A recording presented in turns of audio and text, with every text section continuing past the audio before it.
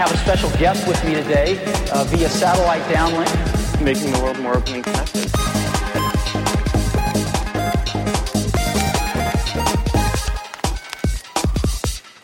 Welcome to the Today in Tech History podcast, where you learn about a few tech-related events that occurred today, May 25th, from history. On this day in 1844, Samuel Morse sent the message "What hath God wrought" from the old Supreme Court chamber in the United States Capitol to the Montclair train depot in Baltimore, Maryland.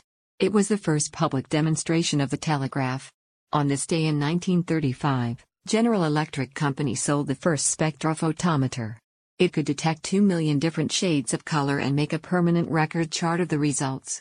On this day in 1961, Wes Clarke began working on the Laboratory Instrument Computer, LINC, at MIT's Lincoln Laboratory.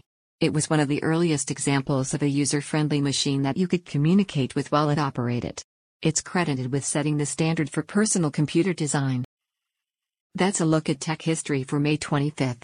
If you'd like some more, go take a look at the Year in Tech History, illustrated by Scott Johnson. You can find it at tommerrittbooks.com.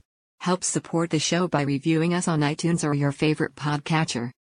Thanks, and tune in tomorrow for an all-new episode of Today in Tech History.